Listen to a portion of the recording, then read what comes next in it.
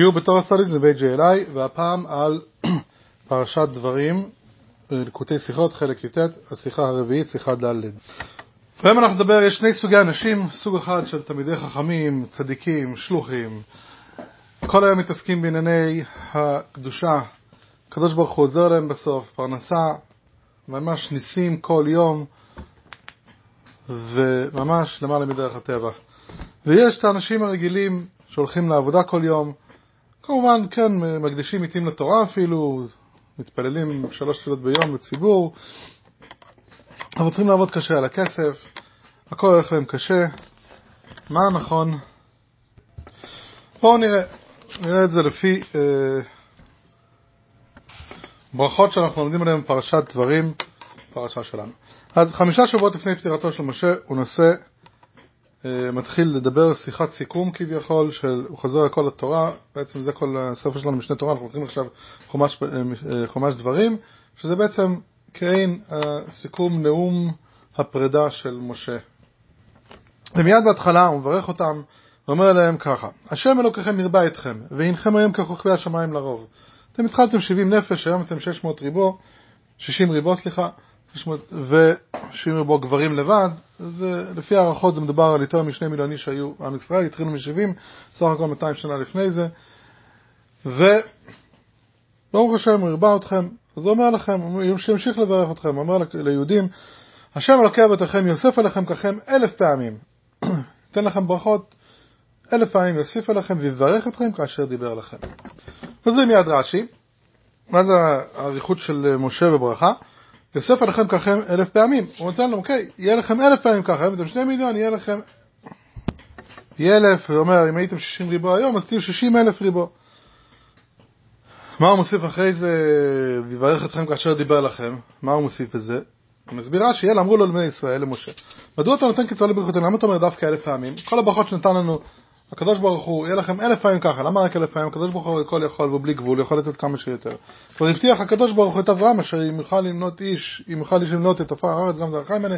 כשלאברהם הקדוש ברוך הוא נתן ברכה, הוא לא נתן לו במספר מסוים, אמר לו אין סוף. אמר להם: זו משלי, זו הברכה שאני נתתי לכם, אבל הוא יברך אתכם כאשר דיבר לכם. נכון, אתם צודקים, ברגע שהוא אמר 1000, הוא למה אתה מגביל? אומר לא, אני נתן לכם ברכה מוגבלת, הקדוש ברוך הוא נתן לכם באמת ברכה הרבה יותר גדולה, והיא באמת בלתי מוגבלת. אם ככה, אז שמה משה היה צריך לתת 1000? מי צריך את 1000 הזה? הקדוש ברוך הוא נתן לנו ברכה בלתי מוגבלת. אז בואו נראה עוד פעם משהו דומה אצל הנביא הושע. הוא כתב ככה: והיה מספר בני ישראל ככל הים, אשר לא יימד ולא ייספר. אז הוא אמר שהמספר של בני ישראל יהיה ככל הים, אשר אי אפשר לספור אותו. אז זה מספר, בלי מספר. אומרת הגמרא, לא קשיא. אומר מסכת יומא דף כ"ב, לא קשיא, זו לא שאלה. כאן בזמן שישראל עושים רצונו של מקום, אז הם בלי גבול, מספר אינסופי. כאן בזמן שאין עושים רצונו של מקום, אז זה מספר מוגבל. אז מה שנראה לנו על פניו, מה זה אומרים? שאם אנחנו עושים רצונו של מקום, אם אנחנו מתנהגים כמו שצריך, הקדוש ברוך הוא נתן לנו ברכה בלתי מוגבלת. אבל אם יהודים חוטאים ולא עושים את מה שהקדוש ברוך הוא רוצה, אז נותנים להם ברכה מוגבלת. אבל קצת משהו לא מובן: אם יהודים חוטאים ולא עושים את רצונו של הקדוש ברוך הוא, למה מגיע להם ברכה? למה מגיע להם ברכה אפילו מוגבלת? אז בואו נראה שאנחנו אינם עושים את רצונו של מקום, זה לא כל כך פשוט. זה לא באמת, היו צריכים להגיד בזמן שישראל מרשיעים או בזמן שישראל חוטאים. כתוב בזמן שאין עושים רצונו של מקום. מה זה בכלל מקום? מה זה המילה הזו מקום? בעברית מקום זה מרחב, חלל, זה הרי יצירה, יש מקום וזמן שזה מרכיב את כל הבריאה בעצם. אז למה מקום משמש ככינוי לקדוש ברוך הוא? אז יש שיחה בחלק י"ב שאומרת ככה: הטעם שהקדוש ברוך הוא נקרא מקום כי הוא מקומו של עולם. מה פירוש מקומו של עולם? זה דברי חז"ל בעצם, שהוא מקומו של עולם ואין עולם מקומו.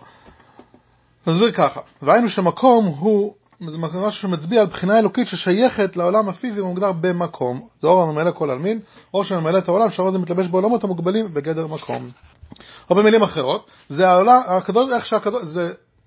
הקדוש ברוך הוא איך שהוא מתגלה בתוך העולם שלנו. מאוד פשוט. כשאומרים מקום מתייחסים, כשאומרים מקום לקדוש ברוך הוא, מתייחסים איך שהקדוש ברוך הוא מתלבש פה בתוך המקום שלנו, לא כמו שהוא למעלה בעולמות העליונים, לא כמו שהוא רוחני, אלא כמו שהוא מתלבש פה בעולם שלנו הגשמי. מה זה רצונו של מקום? אוקיי, זה מקום. מקום זה כמו שהקדוש ברוך הוא נמצא פה בעולם, כל החיות של העולם הזה, שהכל מתנועה, ואנחנו רואים את אלוקים, אם אנחנו באמת מתבוננים, סליחה. מה זה הרצון? יש רצון שהקדוש ברוך הוא רוצה לברוא את העולם. כשכתוב בפרשת בראשית, אומר רש"י, מיד על המילה בראשית, מה זה ראשית? בשביל התורה שנקראת ראשית, ובשביל ישראל שנקראו ראשית.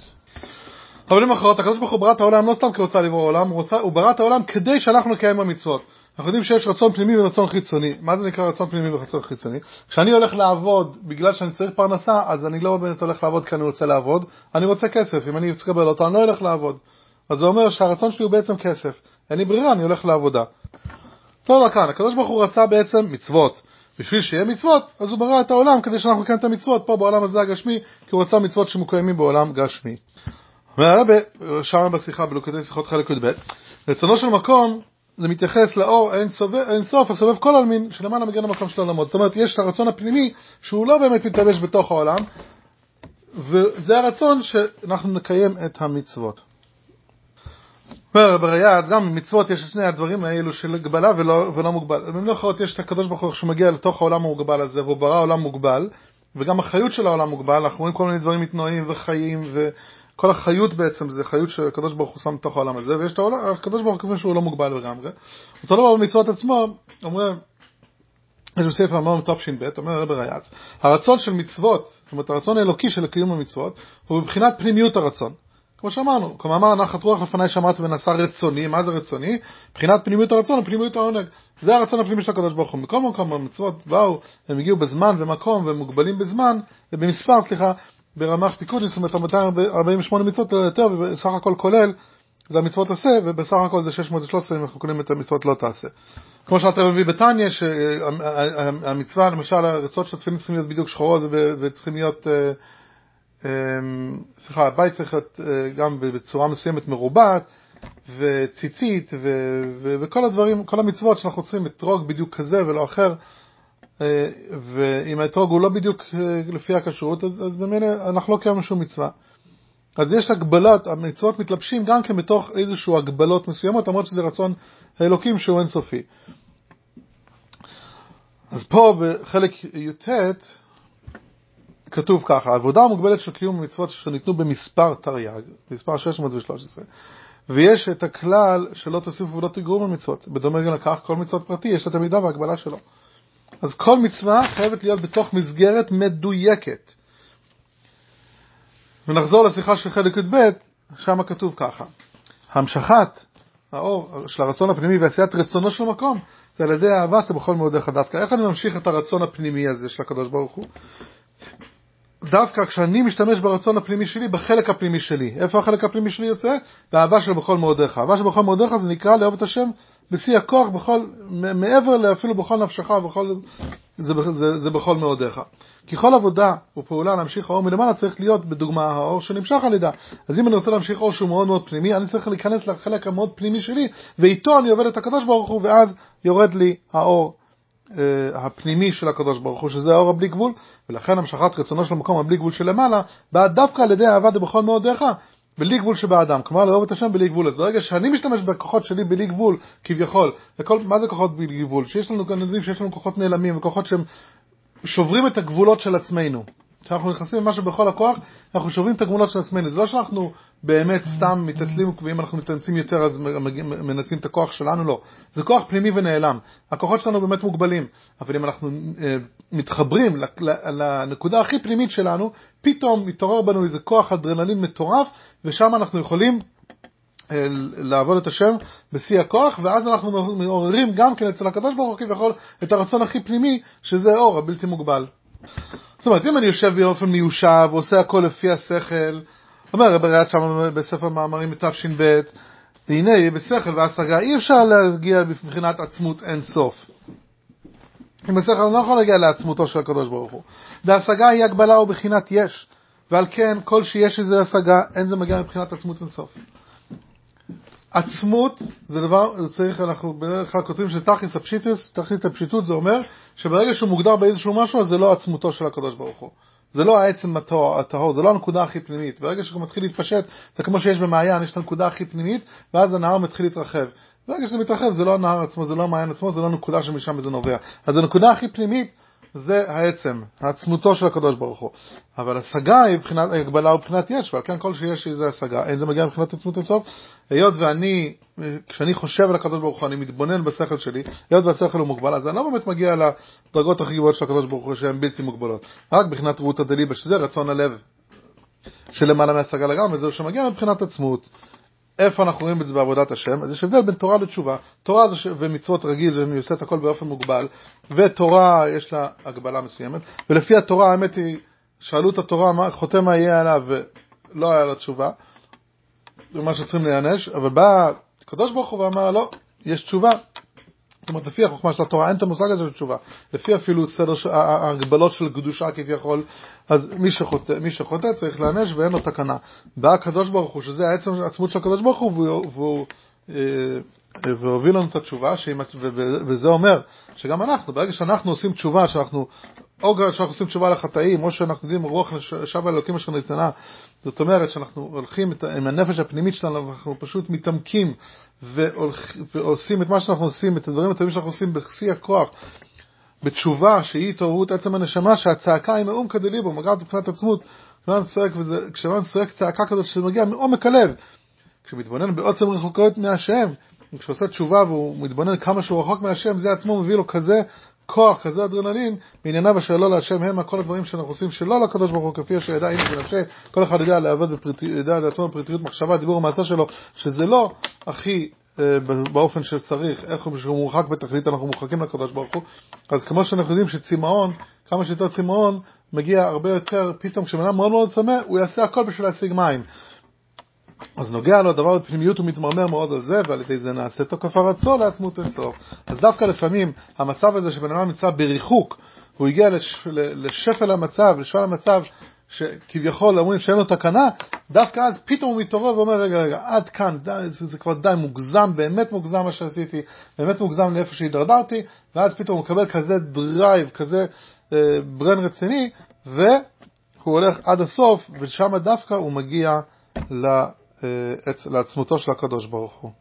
אז שאני אעשה הכל באופן מסודר, אותו דבר אני מקבל הכל ממנוחות. גם ההשפעה שאני מקבל של ממנוחות זה מוגבלת. אבל אם אני הולך בשיא הכוח ונכנס לנקודה הכי פנימית שלי ועושה תשובה אבל מיום כדליבא, אז גם כן אנחנו מעוררים את האור האינסופי שמגיע מהקדוש ברוך הוא. עכשיו אנחנו יכולים ללמוד מה שלמדנו קודם. אנחנו יודעים שרצון, הכוונה, הרצון הפנימי של הקדוש ברוך הוא. ואיך אנחנו מביאים אותו? כשאנחנו דווקא עושים את עבודת השם מעומק הלב בכל הכוח. עכשיו אנחנו אומרים ככה, עושים רצונו, זה נקרא שאנחנו עובדים בצורה כזאת, שאנחנו עושים פשוט כאילו מעוררים את התשוקה הפנימית של הקדוש ברוך הוא, את הרצון הזה. אין עושים רצונו, זה נקרא שאני עובד בצורה שלא מספק את הרצון הזה, איך זה, כשאני באמת מגיע לי ברכה, אבל אני עשיתי את המצווה כמו שצריך, לא מעבר לזה. אני אמרו לי מה שצריך לעשות, אני עושה. ואני עושה את זה, בדרך כלל זה בלי הכי חיות ובלי הכי התלהבות. כשאדם בחיות והתלהבות עושה גם מה שאומרים לו וגם מה שלא אומרים לו, הוא עושה את זה עד הסוף. אז אם אני עושה רצונו של מקום, אני באמת משפיע את הכוח בלי גבול. אם אני עושה את הרצון, זאת אומרת שאם אני עושה את המצוות בצורה שזה מגיע ומתחבר לרצון של הקדוש ברוך הוא, כי אני עושה את זה בנקודה הפנימית שלי, אז מגיע הברכות הבלתי מוגבלות. אם אני עושה מצוות זה בסדר. זה לא אומר שזה דבר לא טוב לעשות מצוות באופן מוגבל, גם אם אני לא עכשיו בשיא ההתעוררות הרוחנית, ואני רוצה לעשות מצוות כי ככה צריך, זה בסדר. עדיין צריך לעשות מצוות, זה עדיף מאשר לא לעשות מצוות, אבל אז אני מקבל את הברכה בצורה מוגבלת ולפי אופן העבודה שלי.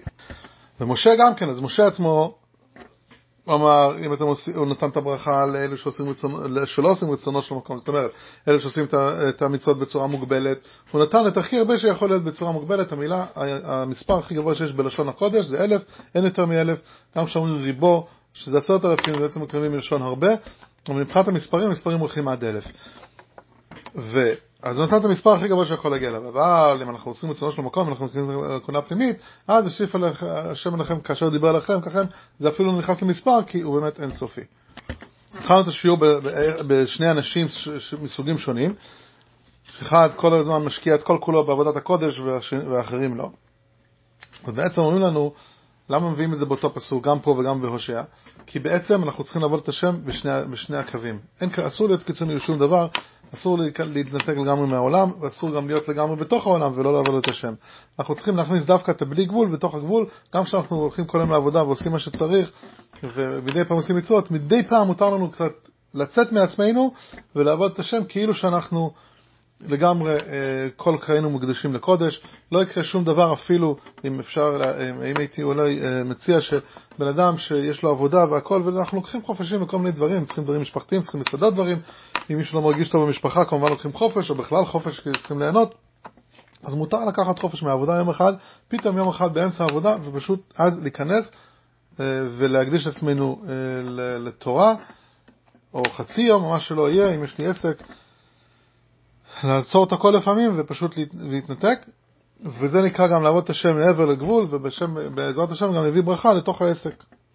והברכה לא תהיה מדודה, תהיה ברכה של בכל מאודיך, ברכה בכל מאודו של הקדוש ברוך הוא.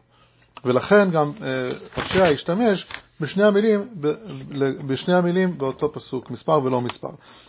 אומר הרב בשיחה, העובדה שהמצוות ניתנו פה למטה ובאופן מוגבל אינה נובעת מכך שהן היו צריכים להתקיים למטה במקום מוגבל, וכי זו הדרך היחידה לקנות כאן את האור הבלתי מוגבל על ידי התלבשות האור בתוך ההגבלה של המצוות. זה לא עובד שבגלל שהדרך היחידה הקדוש ברוך הוא ברא זה איזשהו כלי, אנחנו רוצים לקבל את זה בכלי וברא את זה באופן מוגבל. לא, הוא ברא את העולם מוגבל כי הוא רצה שאנחנו נכניס את הבלי גבול בתוך הגבול. זה לא שהוא אמר אני בורא את העולם מוגבל וכאן יש לי אור מסוים, לא, הוא ברא האור המוגבל שמגיע לזה בשביל להחיות את העולם, אבל מה שאנחנו צריכים להכניס זה את הבלי גבול בתוך הגבול, מפני ששיא ההתעלות איננו כאשר הדרגה בלתי מוגבלת שלא יספר קיימת בפני עצמה. זה לא טוב כשלא היה עולם, וגם כן לא טוב כשיש עולם בלי כמובן אלוקות, אבל דווקא כאשר יש חיבור בין גבול לבין גבול, שהמספר עצמו מתעלה ומתאחד אם לא יימד ולא יספר. זאת אומרת, אם הקדוש ברוך הוא רוצה שכל היום נהיה רוחניים, היה משאיר את הנשמות למעלה בגן עדן. אם הוא רוצה שכל הזמן נהיה גשמיים, כמובן, אז לא היה בכלל רוחני. הקדוש ברוך הוא רוצה שאנחנו נחבר את שני העולמות, נחבר את העולם הגשמי והעולם הרוחני, נחבר את הגוף והנשמה, נחבר את היום יום עם הרוחניות, נחבר את השבת עם ימות החול, לעשות כל הזמן שילוב של כל דבר. גם בשבת אנחנו צריכים לאכול אוכל ולשמוח פשוט בגשמיות, אבל כמובן שאנחנו צריכים להכניס רוחניות ולהגיד דברי תורה בשולחן שבת, ובכלל לחשוב וללמוד יותר בחסידות בשבת ולהתעמק במה המטרה שלנו וכו'. מצד שני גם ביום חול שאנחנו עסוקים כל הזמן בברכה השם אלוקיך בכל אשר תעשה, גם שם אנחנו צריכים לחשוב על זה שזה השם אלוקיך שנותן לנו את הברכה. ורופא למשל צריך תמיד לזכור שהוא שליח של הקדוש ברוך הוא והכל מגיע מלמעלה, וכן הלאה וכן הלאה. שיש לנו סיפור ידוע בתנ"ך שארון הברית היה שבוי ואז הוא הגיע חזרה, היה בבלי הפלישתים, ואז כשהחליטו להחזיר אותו, אז דוד המלך הביא אותו לירושלים, וכשהביאו את הארון הקודש לירושלים פעם ראשונה, דוד המלך רקד כמו איזה, כאחד הריקים, לא יודע, רקד, השתולל כמו איזה שיקרו שרוקד בכל הכוח. אשתו מיכל ראתה את זה וזה אומר, זה לא מתאים למלך ככה. היא הייתה בת של שאול המלך, ידע איך מלך מתנהג, ידע איך יש גינוני מלכות, מלך לא יכול להתנהג ככה ולרקוד כמו איזה בחור שנמצא באיזשהו מועדון. אז אנחנו מביאים פה מהספר של הרב הדין שטיינזלץ על התנ"ך, הוא אומר ככה, היא לא ראתה ולא הבינה את המשמעות הרוחנית של הבאת ארון הברית לירושלים. היא ידעה שזו חגיגה חשובה, ועדיין מה שהפריע לה באותו רגע הייתה העובדה שדוד לא חשב על איך שהוא רוקד, איך שהוא מתנהג או נראה לאחרים. עבור מיכל, ההתנהגות החשופה הייתה חשובה פחות ממה שהיא ראתה כהשפלה. דוד משפיל את עצמו בפני המונים, יורד לרמתם. היא נפגעה מכך שדוד לא התייחס לכיסאו בכבוד, למלכות שלו בכבוד, שאין לו את הוד המלכות כפי שיהיה למי שאלוקים בחר בו להנהיג. אתה מנהיג, אתה מלך, מה זה אתה? היא הייתה בת האצולה, בניגוד אליו שלמעשה היא ראתה בו אחד שאולי לקח בידיו את השלטון, אבל לא את הוד המלכות. היא חשבה, דוד בטח שאתה הגעת, היית רועה צאן, הגעת במשפחה פשוטה, הנה חזרת לעצמך, כמו המשל הידוע עם החתול, שהיה מלצר ואז מישהו הוציא עכברים, ופתאום החתול זרק את המגש, והתחיל לדוף אחרי העכברים. הוויכוח הידוע שהיה האם אפשר לאלף חיות שהן יהיו לא טבעיות וקרקס. על כל פנים, אותו דבר, היא אמרה, אתה, דוד, אתה לא, רואים שאתה לא מלכותי, אין לך דם כחול, מה שנקרא. דוד מצידו, אבל הגיב וחריפות לא פחותה מזו של מיכל.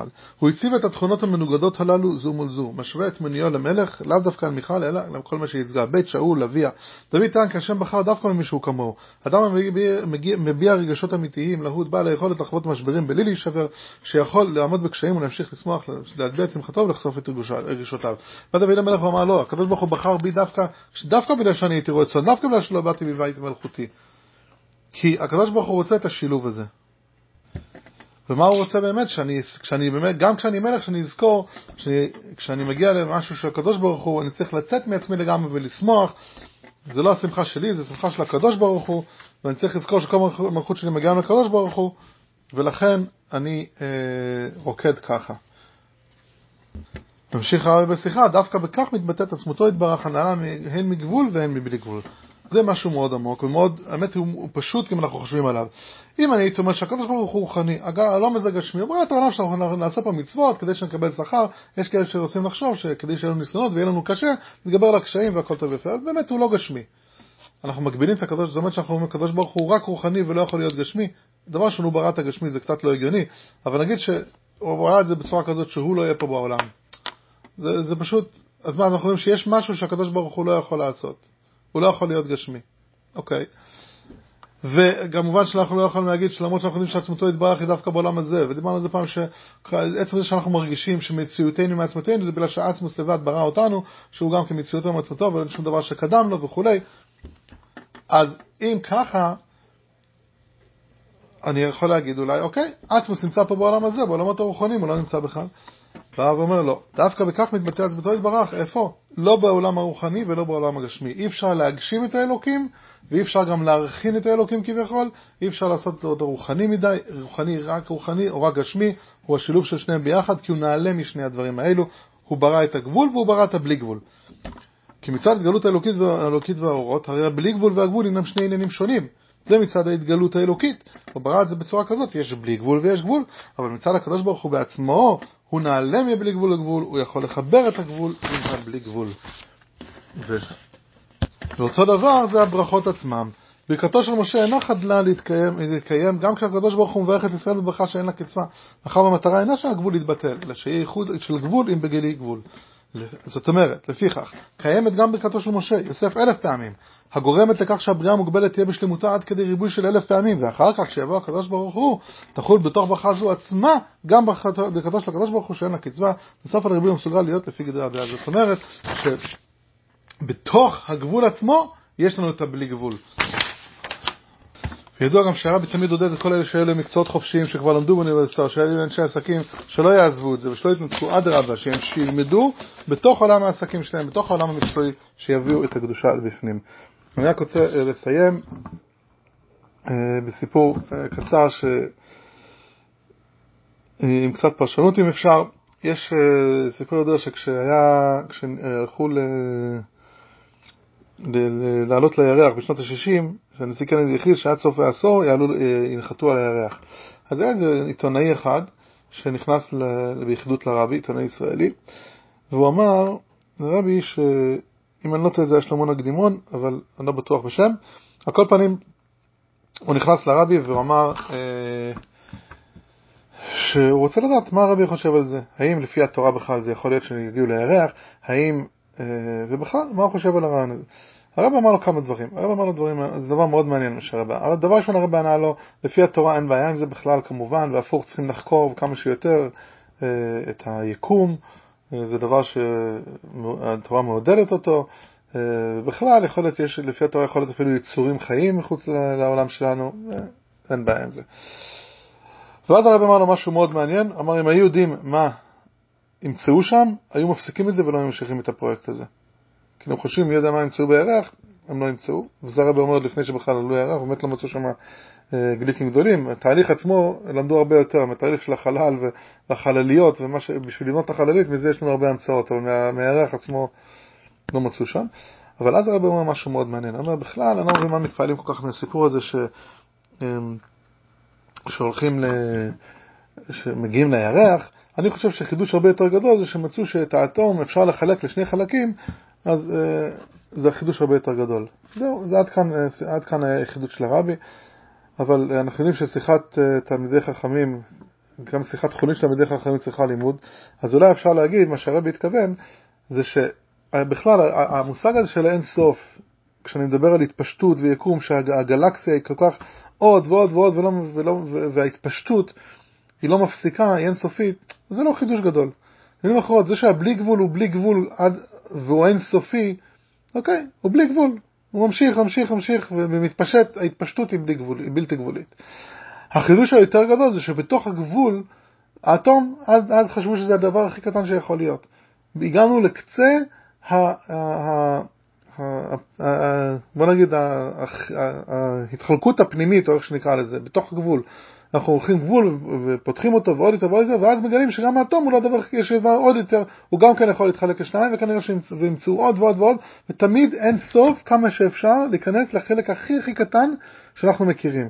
שזה בעצם אומר, הכוח של הבלי גבול בתוך הגבול, שגם בזה אנחנו יכולים למצוא שכמה שאנחנו נכנסים פנימה יותר לתוך הגבול, אנחנו מוצאים אין סופיות בזה, זה חידוש הרבה יותר גדול. חיים.